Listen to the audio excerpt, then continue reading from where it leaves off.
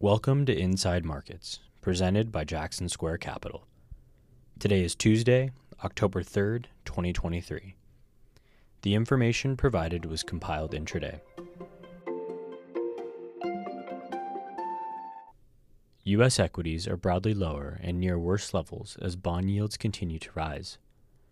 Growth sectors are weakest, while materials, staples, and industrials hold up better. McCormick & Company is the worst performing stock in the S&P 500 after organic revenue fell short due to weakness in China. Bond proxies and non-cyclical stocks with higher dividend yields also come for sale on the backup in yields, while HP benefits from a sell-side upgrade. Treasury yields are higher with curve steepening as the 10-year trades beyond 4.75% and the 2-10 yield curve inversion narrows to levels seen during the March regional banking crisis. The dollar index is a touch higher, but yen strength is the big story in FX, on talk of currency intervention. Gold and crude oil are little changed, while U.S. natural gas trades higher on a cooler weather forecast for next week. Equities are selling off after a stronger than expected August JOLTS reports resulted in higher bond yields.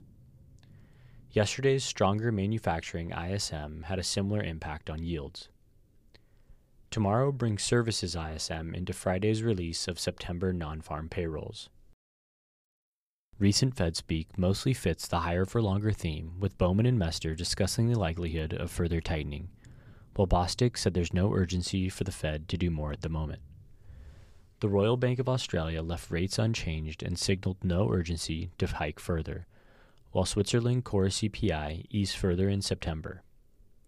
Odds of a policy mistake rise after ECB chief economist Lane warned there's still work needed to be done to fully tackle the EU's inflation problem. Earnings pre-announcements should begin soon, with next Friday kicking off the CQ3 earnings season. Consensus is now looking for the S&P 500 earnings to decline 1% year over year, which seems like a low bar. There's a handful of analyst meetings today, with Cal-Maine Foods as the only earnings report scheduled for this afternoon.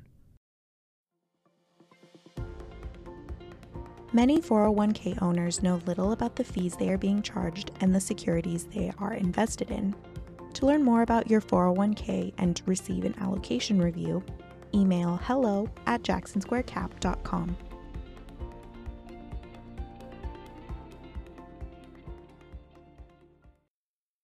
The $1.9 trillion of additional pandemic-related fiscal spending in the spring of 2021 was unnecessary and reckless, given that U.S. manufacturing PMI was at an all-time record high of 59.23 at the time of its proposal in January.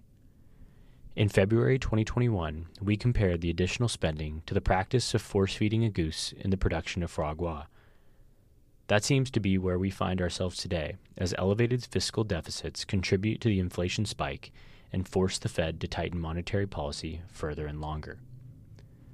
Bond yields might be lower today had Congress allowed the government shutdown over the weekend, and markets would likely react favorably to a budget that now enforces fiscal discipline. The S&P 500 has moved into oversold territory, increasing the likelihood of a relief rally.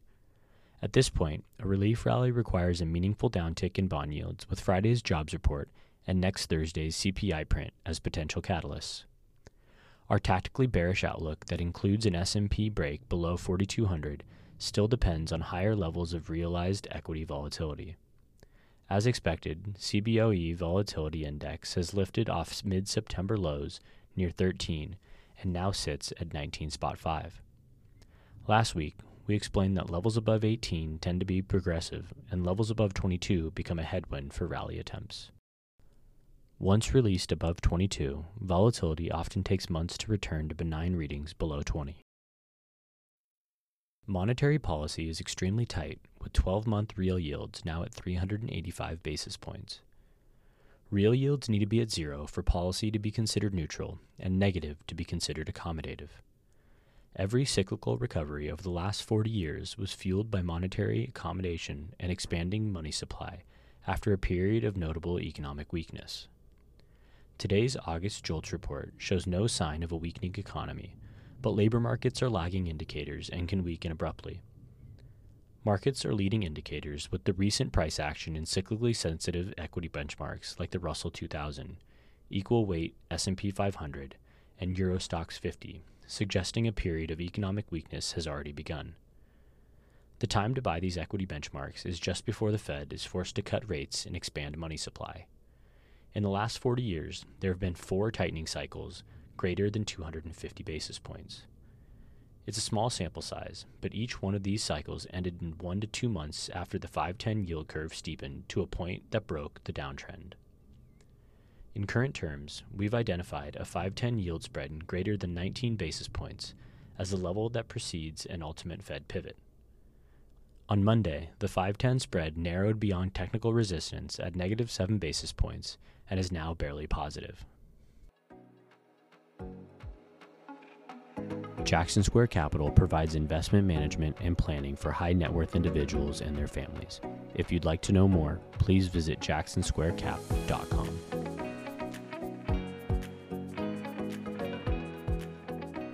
Investment advisory services are offered through Jackson Square Capital, LLC, a registered investment advisor with the U.S. Securities and Exchange Commission.